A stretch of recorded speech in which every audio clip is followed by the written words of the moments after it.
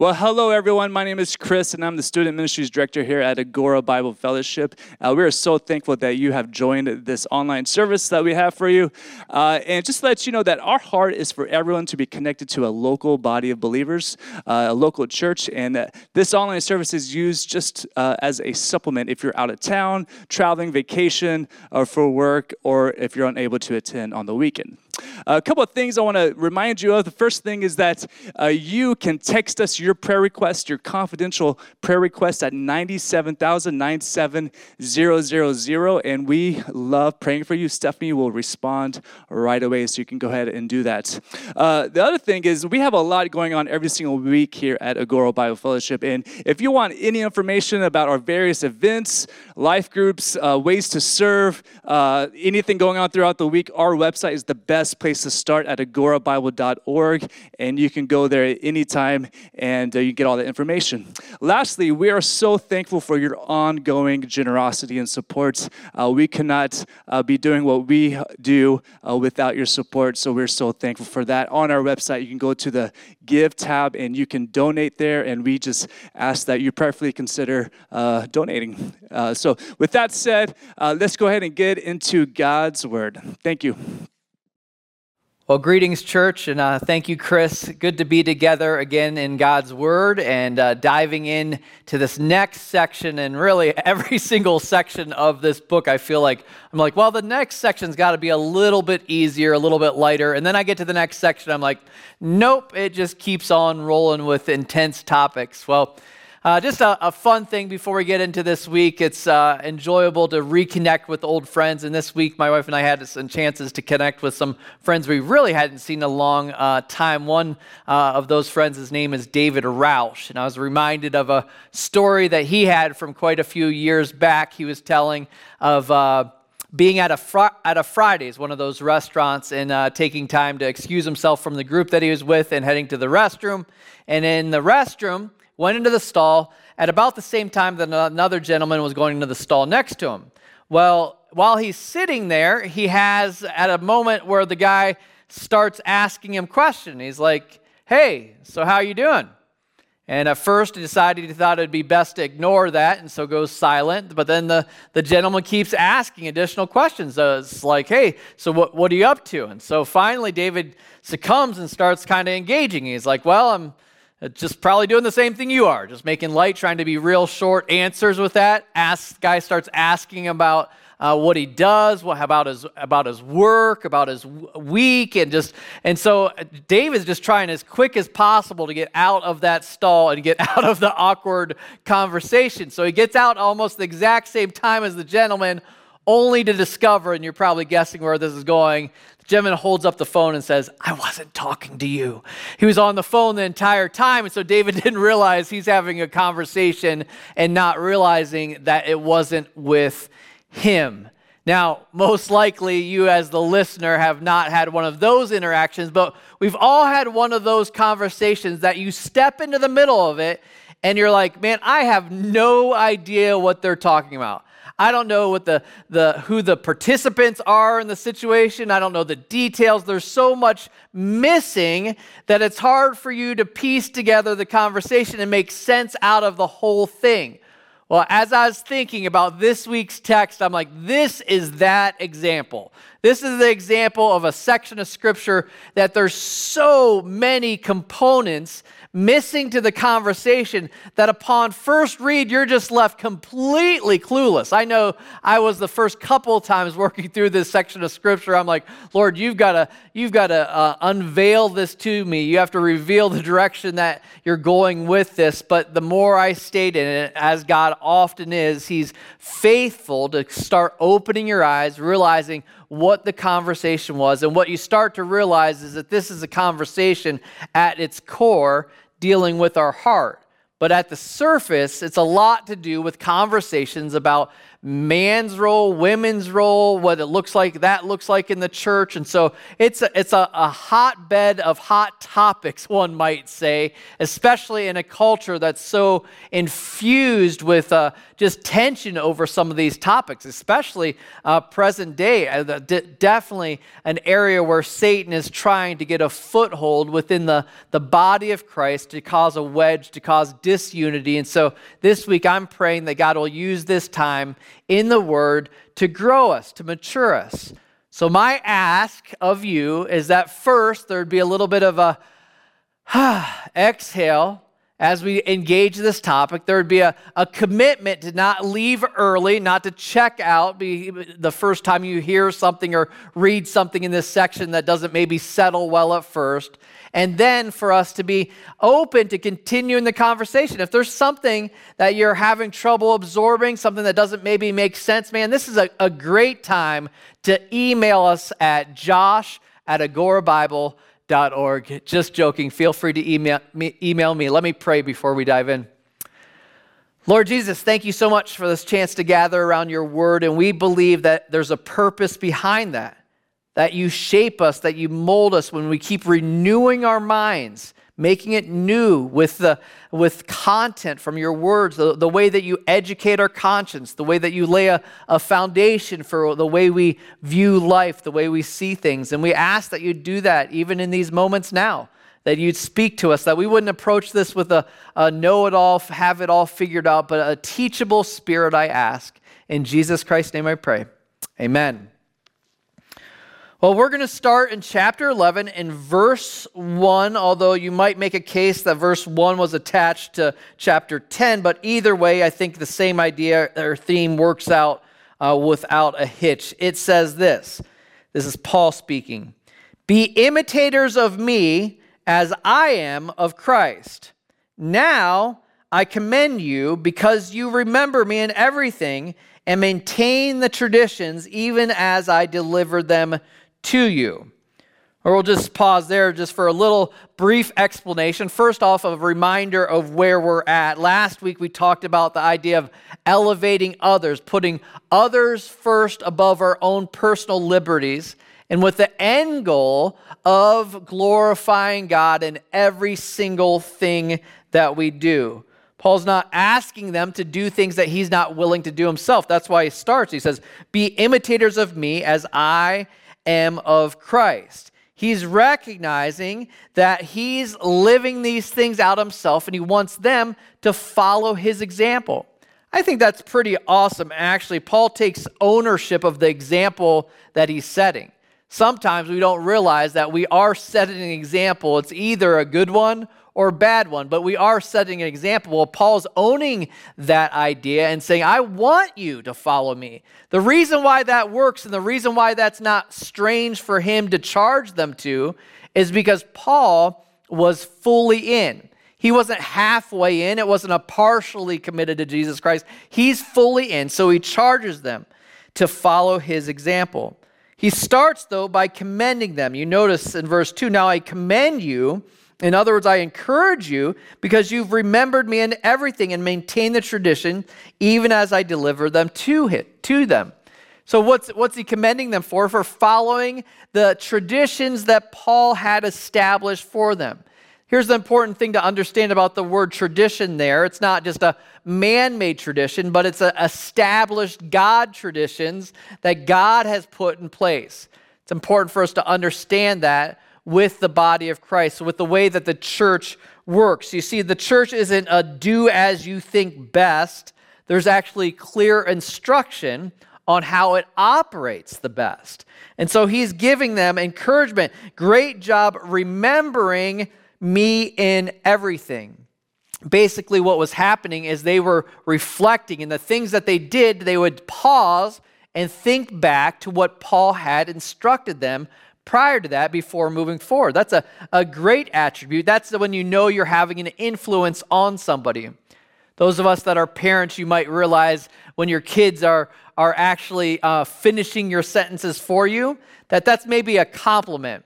I'll give you an example. A lot of times when I'm dropping my kids off after I've given them a ride, I'll tell them, I'll say, hey, have a great time and make good choices. What I've noticed is they've started even before I can add that tagline on as I'm dropping them off. They're like, I know, make good choices. I'm like, well, at first it's annoying that they repeat me or say what I'm going to say in advance, but then I start thinking, well, that's actually probably a good thing that they're remembering what has been said to them in the past. So Paul's starting, and he's starting them with a little bit of, you might say, sugar before the medicine, basically some encouragement before he starts to address a number of issues related to them and their worship. You see, there was concern about how their worship, their public gatherings were playing out. There was issues with women overstepping boundaries. There was issues with misuse of the Lord's Supper. There was issues about misunderstandings about the spiritual gifts and how they play themselves out within the church. And so he's clarifying in each of those arenas, starting with the first. So he starts with the first, some encouragement. And then he doesn't, you're about to notice, he doesn't go the route of edicts, but instead he patiently explains spiritual principles for them to apply to their current situation. Let me see if you catch that in this description. He says, but I want you to understand that the head of every man is Christ. The head of a wife is her husband, and the head of Christ is God. Verse 4, every man who prays or prophesies with his head covered dishonors his head.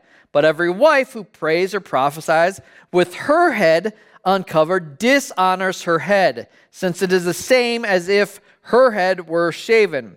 For if a wife will not cover her head, then she should cut her hair short. But since it is disgraceful for a wife to cut off her hair or shave her head, let her cover her head. For a man ought not to cover his head, since he is the image and glory of God, but woman is the glory of man. For man was not made from woman, but woman from man. Neither was man created for woman, but woman for man. This is why a wife ought to have a symbol of authority on her head because of the angels. All right, remember my intro. As I was saying, there's sections of this that you read and you're like, man, I have no idea what they're talking about. But let me break it down for us because it's actually not as complicated as it might seem at first. First, he's talking about lines of authority, clear lines that God has established, authority and responsibility and what that looks like. He explains how it is intended to work. Really, if you think about it, establishing authority and kind of how that system works is critical in every single arena of our life, whether it's politics, whether it's a business, whether it's sports, whether it's academia, whether it's the military, and of course within the home, there needs to be clearly defined leadership who's actually driving and directing the ship. Otherwise, there's complete chaos. If you remember in school, anytime the guest teacher was there, the substitute teacher, it would become pure pandemonium because there wasn't necessarily the leadership that was established. Similar here. He's saying, first, the way it's intended to work is man submits to Christ. And then he describes Jesus Christ submitting to God, and then the wife submits to the husband. Every arena here mentioned has a clear-cut line of leadership. It's important to understand first how the leadership worked with God the Father and God the Son. In John 10:30, Jesus explains that he and the Father are one. So they're equal in character and in deity. Though equal, Jesus submits to the Father's direction. John 6:38 says, "For I have come down from heaven, not to do my own will, but the will of him who sent me." Basically, this is the idea. Jesus, although he was equal with God, chose to submit to God the Father. That wasn't something of someone elevated above somebody else. That was the way that was put in place, God's initial design. Similar for us.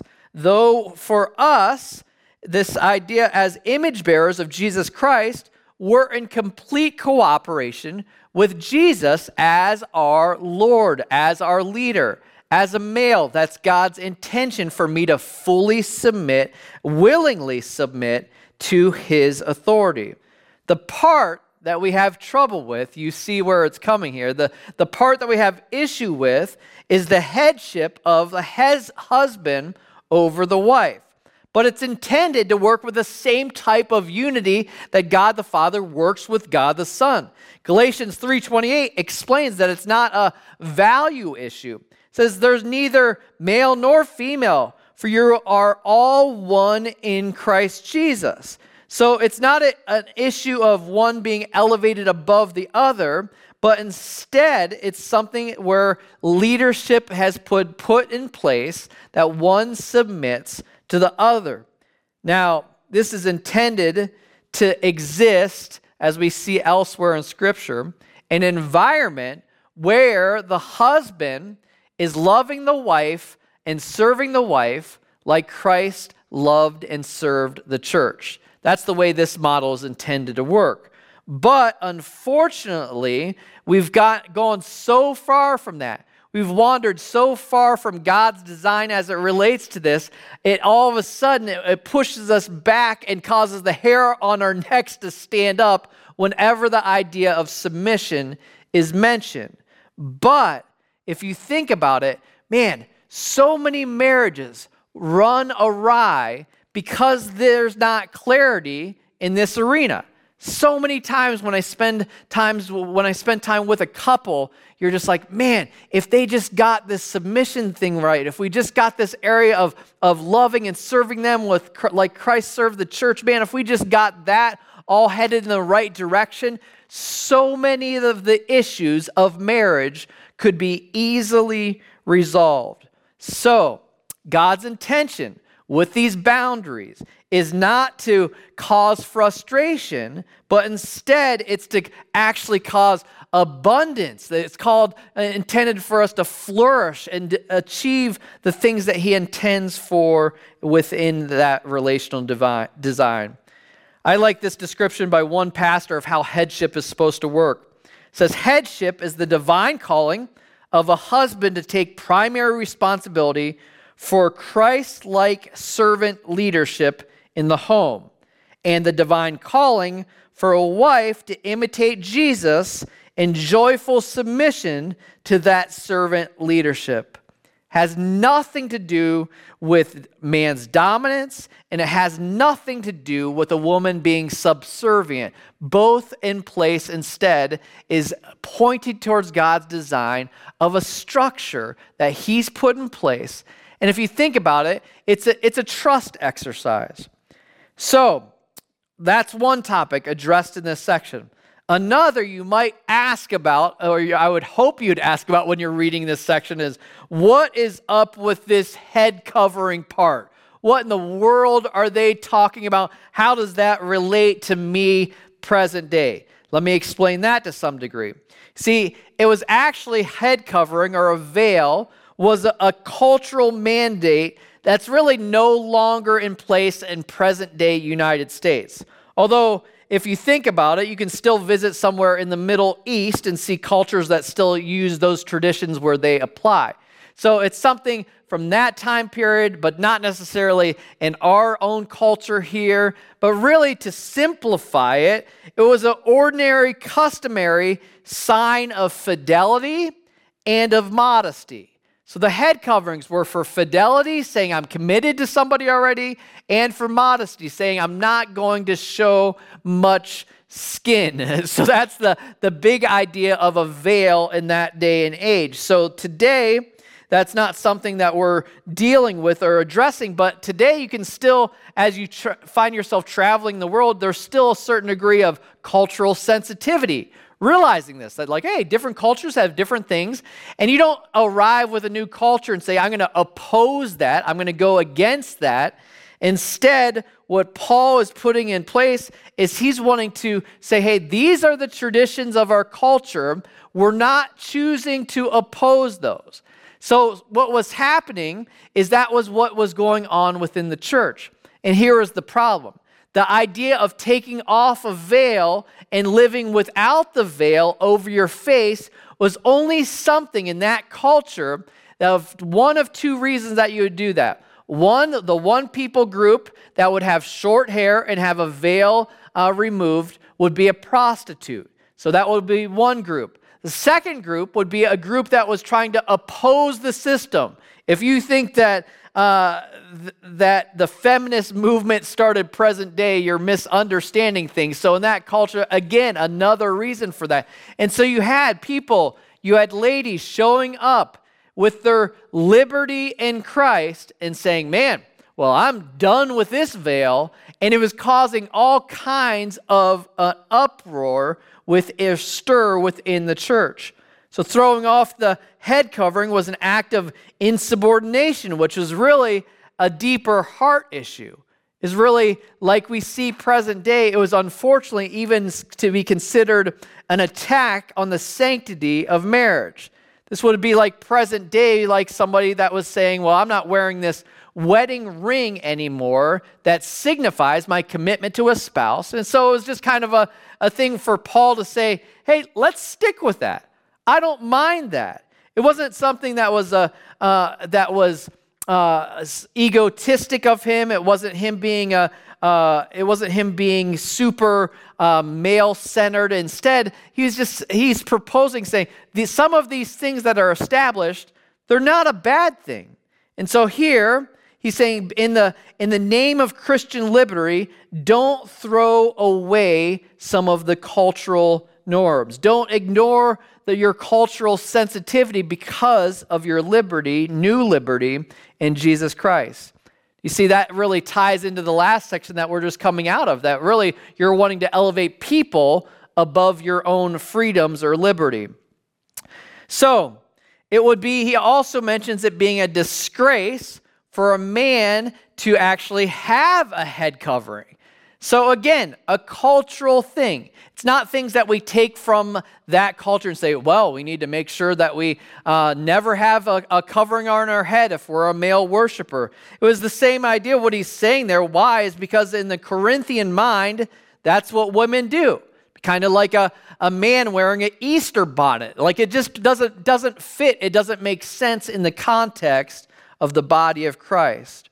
So for women, being unveiled and with short hair, he's saying, man, you may as well have shaved your head, explaining what an extreme measure that was that they were taking by not participating in that. So basically, he's pushing back and saying, this is not the area, this is not the time for us to dig in our heels, no pun intended, ladies, not our time to dig in and say, I'm not going to partake in that. He's like that. He didn't see reason to go away from this particular cultural norm. And really, this, like any time that God asks us to stay within the boundaries that he's put in place, it's really, as I mentioned, a trust exercise.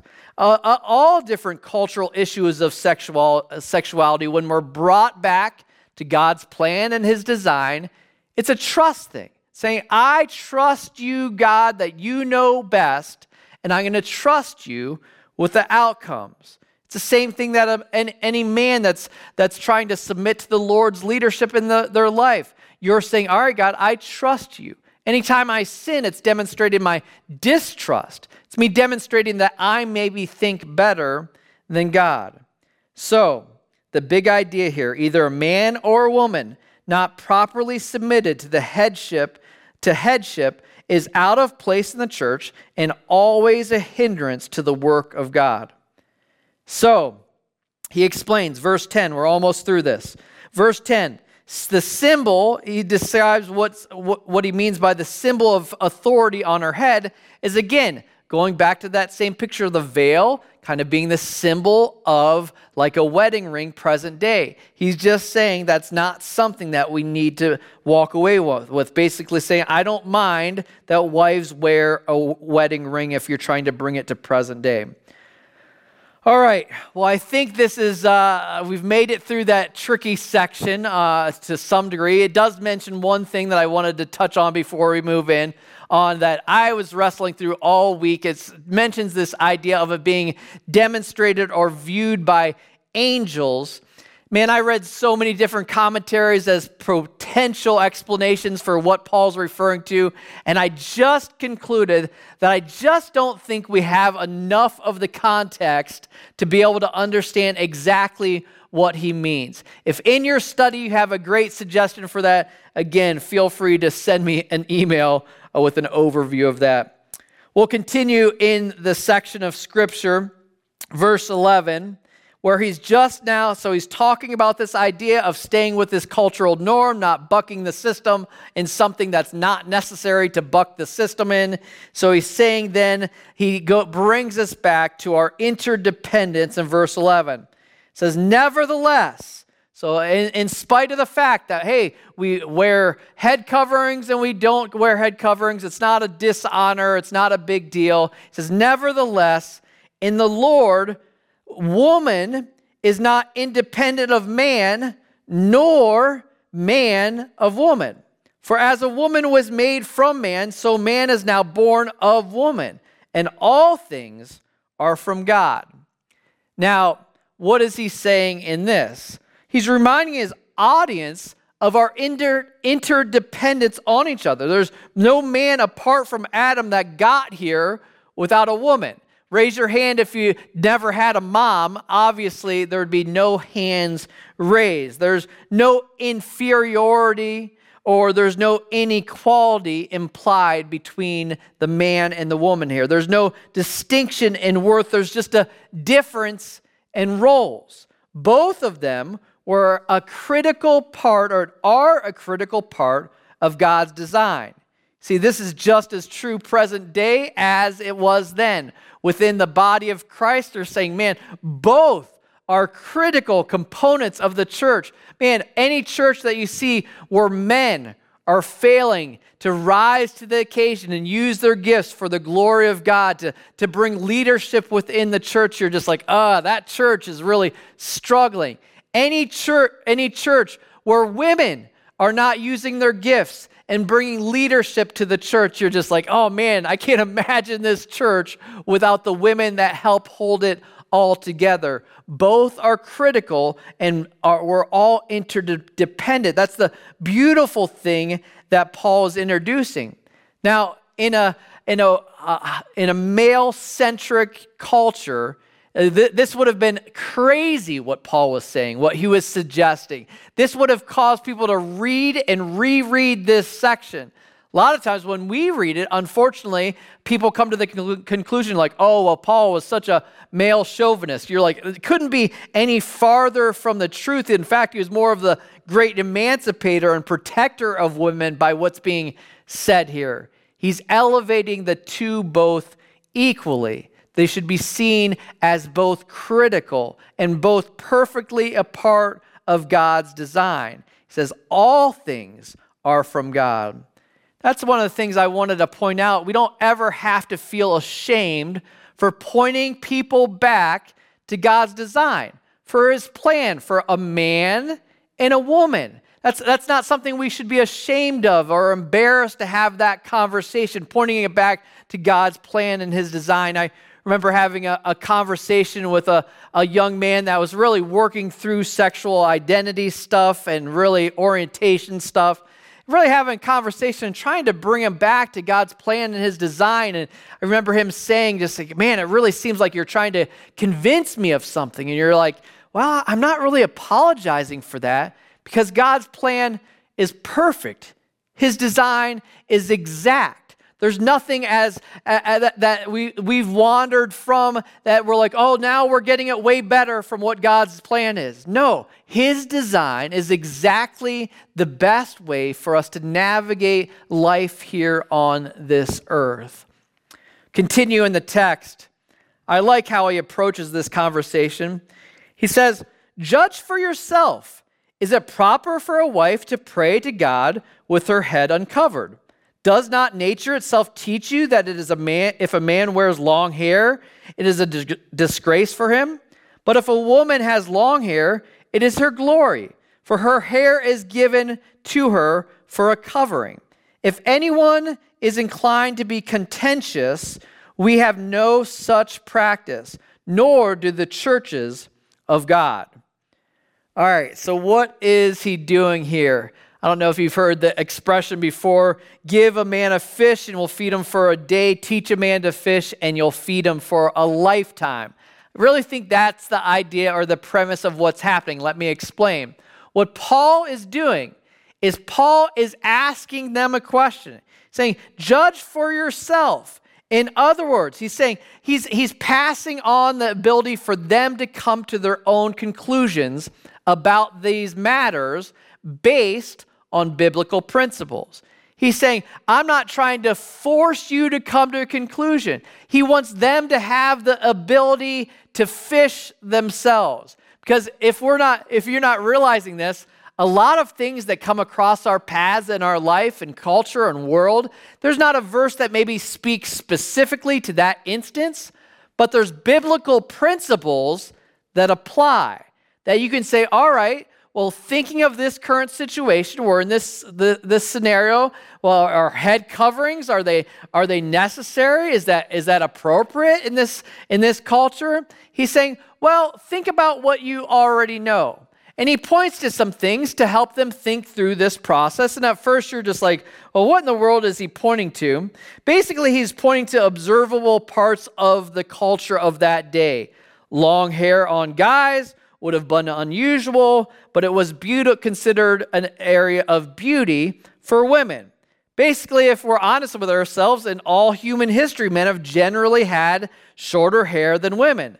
Some exceptions, but definitely a normal human pattern. That doesn't mean that a lady that's wearing shorter hair, that you're outside of God's design. That's not the point of what he's saying here. But he's saying that it was a visible expression and it was something that differentiated the sexes in that time period. So he's saying, in this culture, he's saying, is wearing a veil simply just an accent or accents the pattern that's already in place with the long hair? Something that's already in place. You see, in that time period, if a woman was caught in adultery, one of the consequences her hair would be cut off, cut short.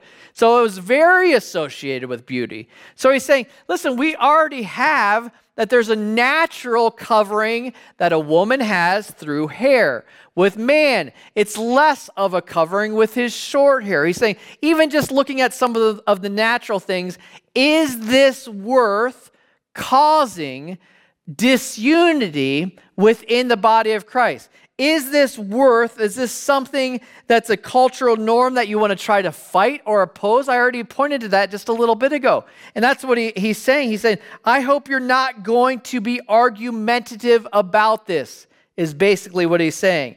If anyone is inclined to be contentious, we have no such practice, nor do the other churches. So he's saying this idea that all God's churches see it in this particular direction as the Corinthian church. Don't be the outlier. Don't be contentious for no reason. But at the same time, he's letting them come to their own conclusions. It's kind of a wrestling match that they're intended to have with this topic. And so often, that's what we're left to as a follower of Jesus Christ. We're left with biblical principles. We're left with the Holy Spirit as a helper. We're left with patterns that we see. There's traditions that have been put in place. And then we're left to navigate those things with the help of the Holy Spirit and the help of biblical principles. Man, my hope is that as a church, we're laying a foundation for this, that we're teaching every single person here how to fish, not just handing out fish. That's what Paul's intention was in this. We're continually to go back to God's design for a man and a woman. Consider cultural trends that are happening and for us to assess whether or not, hey, is that a cultural trend that we can embrace, Or are there cultural trends that we need to dig in our heels and say, you know what, we can't cross that line. We can't wander from God's design, from his plan. And there's so many different arenas that would be applicable present day, whether it's in our teaching youngsters as they're growing up, their identities, whether it's some of the confusion about sexual identity present day, biblical principles that obviously could be easily applied. My hope is that those are taking root and being a guide for us as we navigate the culture in which we've been placed. Let me pray. Lord Jesus, we thank you so much for this section of scripture. And at first read, it was really pretty daunting. But when you really realize and allow it to sink in that it was just people that were trying to make sense out of a culture, which things to oppose, which things to embrace, which things to resist, which things to accommodate for the betterment of the people that they're trying to minister to. I thank you so much for the way that Paul brings them back to your design. Man and a woman designed, the structure of leadership, the man lovingly and as a servant modeling Jesus Christ, leading the wife. And I thank you for some of those principles that you put in place that help us make sense out of relationships, even present day, as we even make sense out of what ultimately we're called to, is submitting to you and your leadership. As I mentioned earlier, God, I thank you that this is a trust exercise, that we have to lean in and count on you. But here's the amazing thing, God, I recognize, is that you have a perfect track record of faithfulness and can be trusted. We thank you for that. In Jesus Christ's name, amen.